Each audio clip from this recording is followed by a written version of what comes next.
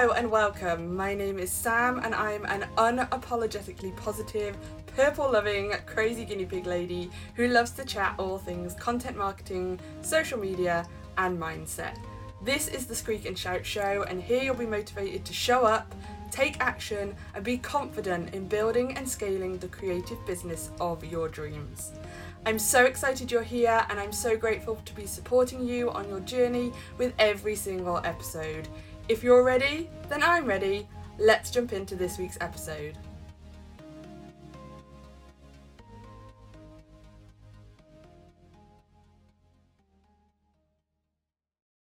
Hello and welcome back to another podcast episode. It's Sam, hi. And this is part 2 to the last episode. So I'm filming this straight after, so my voice is still a little bit funny. Apologies, but like I say, the importance of staying consistent and helping you guys out is what fuels me. So despite being ill, I'm still showing up. So now I actually have a voice, because when I don't have a voice, obviously I physically can't. I would love to just sit and talk to you with no voice, but not physically possible. So part 2, we are talking all about the advantages of being niche and being very, very targeted within your business. So if you missed the last episode, which was really like why not being niche hurts your business, and why and how you can basically be niche. But this one is going to be the advantages of being niche, being very targeted in your business, and ultimately how it helps you sell more in the long run. So, like I say, being niche. I'm going to say niche again just because I'm a Brit, but to clarify, it can also be called a niche. So most Etsy sellers start off with, I'll call it a hobby business, in a sense that you have probably learned a skill, you have something that you love doing, and what you want to do is basically earn some money off this skill, because probably a lot of people have said, oh my god, you can sell that on Etsy, like it would be amazing, you could make some money, and you've gone to do that and you're kind of you've not sold any, maybe you've heard some crickets, and that's because there's a lot more to selling on Etsy than a lot of people think, which is why only like the top 8-10% are Etsy top sellers, and certainly once you reach your first 1,000 sales, you can call yourself an Etsy top seller, because so many people give up before they get there. So if you're already there, congratulations and give yourself a pat on the back. But also, if you're not there, don't worry, because today is gonna get you on the way to help you. So it's a really, really common mistake. Like I say, lots of Etsy sellers do this in a sense of they create a wide variety of products. They create a lot of different products in the hope that they will appeal to more people. They'll appeal to more visitors. More people searching on Etsy will find them and hopefully buy a product from them. And this is why I also don't like when people say, having a shop with 100 listings is the optimum for search engine optimization. Now, I will be going into search engine optimization on this podcast in depth in the future, so keep on listening and subscribing if you haven't already. But this kind of myth, well, it's a part myth and it's part not. Yes, having more listings gives you more opportunity to be found on Etsy. That is a fact. However, if you are just trying to sell anything, if you're just trying to create anything in the hope that someone searches for it and finds it, that's not going to work, because you'll actually hurt yourself rather than help yourself. So the reverse is true. Rather than trying to create lots and lots of different products in the hope that you'll appeal to more people, you need to actually be very, very limited in what you sell. And be very, very specific with who you're selling it to and why people should buy it, because ultimately this is how you grow a profitable business and a sustainable business long term. So why is this possible? Number one, if you have a niche, if you have a very, very specific thing with what you help with, it not only frees up your mental capacity by focusing on one thing, but it's also much easier to get noticed because you only do that one thing. So because not only do you have the mental power and you're just focusing on one thing, because then you're doing a lot with a little, you'll much easier stand out. So think of, again, who you've bought from recently. Why did you buy from them? You can use the grocery store for, a really, really good example of this. Like, why am I gonna buy, let's say, what's a really, really good example right now? Let's talk about someone like Bold. Bold is definitely a UK brand. I'm pretty sure it's universal though. Bold do washing machine. I'm still using the washing machine example, but Bold do washing, like clothes washing products. They might do dishwasher stuff, I can't remember, but definitely when I think of Bold in my head is specifically clothes washing products. Now, and specifically in my head, I think of nice smelling, I think of really easy to use, this is why I'm using them as an example, I buy those little pods that you just take them out of the packet, throw it in, put your clothes in, done. Like for me, it's really, really simple. Are they the cheapest? No. Are they potentially the best smelling? Probably not. But they stand out to me because they have a nice fragrance, they're really, really easy to use, and so Bold, by just focusing on clothes washing, stand out for that one thing. If Bold was suddenly to add, let's say, a packet of cheese to their repertoire of products, I'd be like, what the, I'm not buying that cheese. Like, they specialise in washing powder and stuff. Why would I buy their cheese? Oh, it smells like lavender. No, definitely not buying it. So I want you to think of your Etsy shop as the same way. If you're selling key rings here and some sort of soap here, like how do those things interlink? Like maybe you're doing soap key rings, maybe they have fragrance, maybe they have like artwork on it. That might be a way to tie it together. However, realistically, if I was selling soap, my logical product kind of brain would go to, well, I sell soap, maybe I want to sell shampoo bars or bath bombs, or you want to stay within the same logical realm of the products that you create rather than just trying to create something for everyone. So that's the first thing. Stay specific, stay focused, don't be tempted to try and go off course. Shiny object syndrome is a very real thing, okay?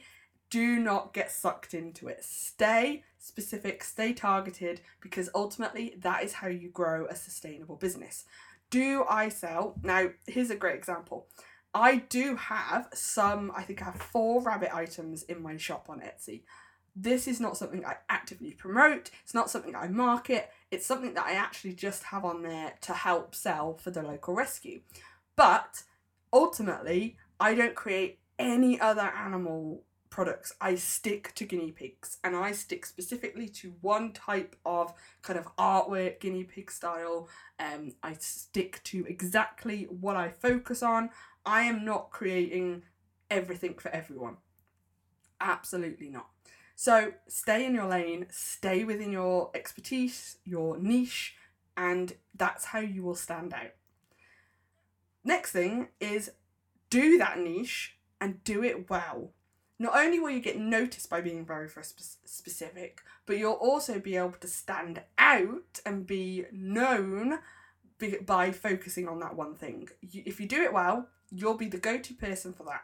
You will get that bestseller badge on Etsy. You will potentially have people recommending you to go to your shop.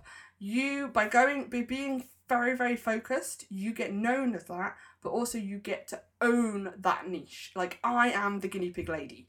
Do I hide away from that? No. Do I shift away from that? No.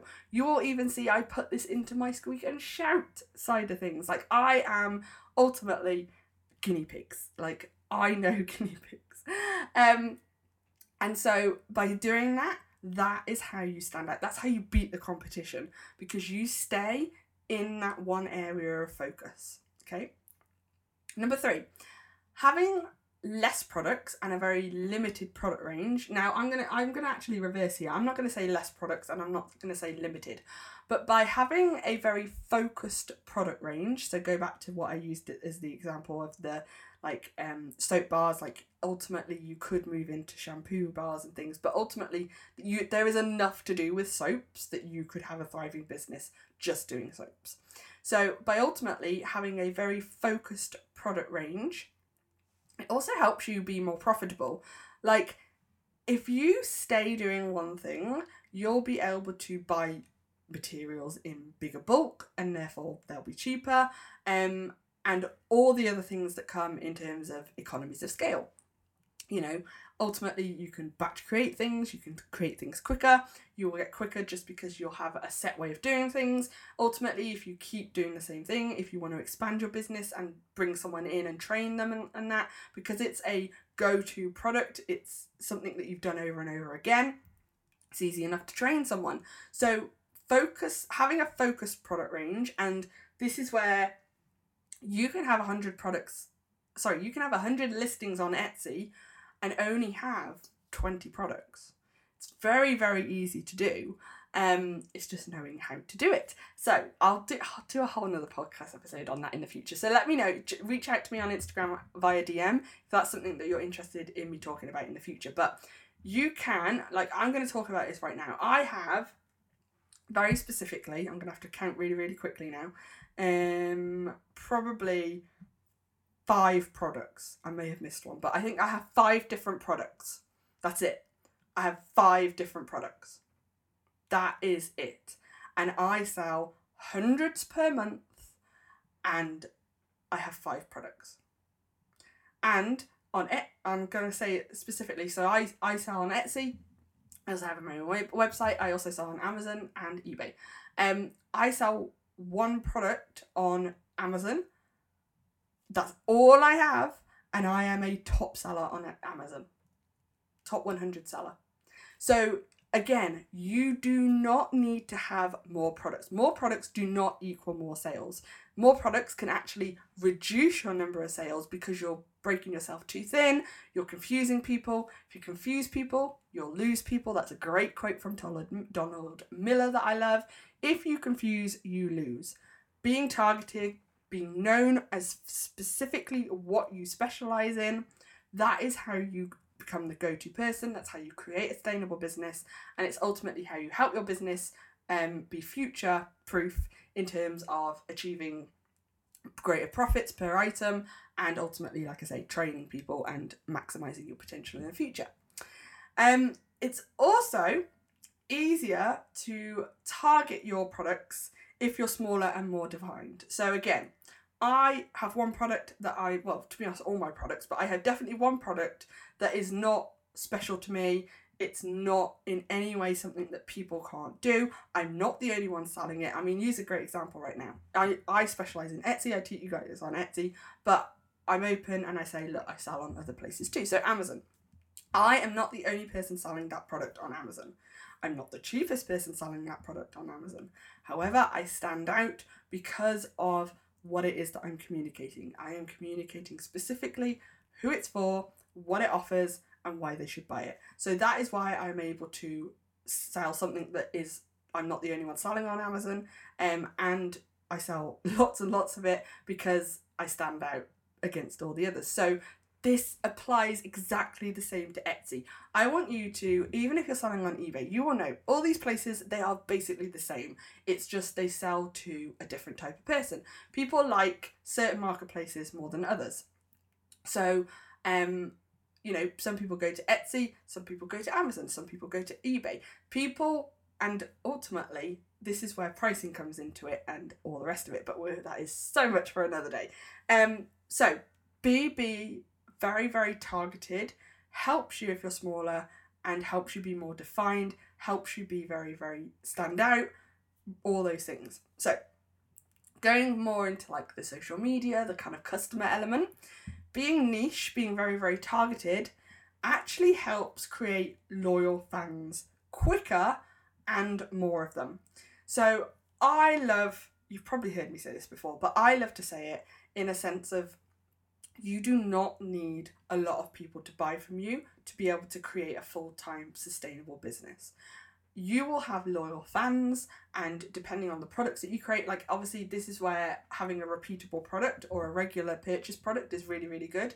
But ultimately I have, and this is common knowledge within the industry, that you will probably have 1,000 true fans, 1,000 loyal fans. And ultimately, they are the ones that help you create a sustainable business. So these are the guys, and these might not even be people that buy from you. This is the great thing. They might be people who comment on every social media post. They might like every photo that you put on Instagram. They might comment, but it might actually share you with more people. So your loyal fans, whether they buy from you or not, and typically they tend to buy from you because they are a loyal fan, they are the ones that you need to focus on. They are the ones that create you a sustainable business. They are the ones that, because you created a niche, you're very, very specific, they know that they belong within your tribe. You have specifically created products for them, you create a whole social media feed for them. They are what ultimately is this like life force of your business. Now, yes, loyal fans will drop off. Like, a great example, my obviously target audience, sadly, people's guinea pigs pass away, and maybe through a change of circumstance they don't get any more. So that would mean probably that loyal fan, although they would probably stay a loyal fan for a little bit longer, at some point would probably drop off. But because your social media and everything that you're doing is almost like an ecosystem, at some point, let's say if one drops off, another one will take their place. So you, by trying to appeal to everyone, you're not helping yourself, but also by trying to, and I don't like to use this word, but basically thinking that everyone, like let's say you have 100 people on Instagram, not all 100 will buy from you. I know it's really like, this is where kind of you have to split the personal from the professional. As a human, we want everyone to like us. It's just a fact, okay? We're very, very selfish. We want everyone to think that we're amazing, to buy from us, yada, yada, yada. But as a business, you know that there are percentages that will buy from you. So let's say 100 people on Instagram, probably, you know, you're doing really well if like 10% of those buy from you. These are just very, very common e-commerce statistics. You know, it's the same as thinking about search engine optimization. Again, I will do a lot more on search engine optimization in the future, which is basically, you know, Etsy is a search engine, and things get shown in the search results based on what people search for and all the other things that get involved. But by looking at your impressions or your views and thinking I had, let's say, 1,000 impressions, 100 people clicked my listing, why didn't I get 100 orders? Well, that's never going to happen. And this is where you have to split the personal from the professional.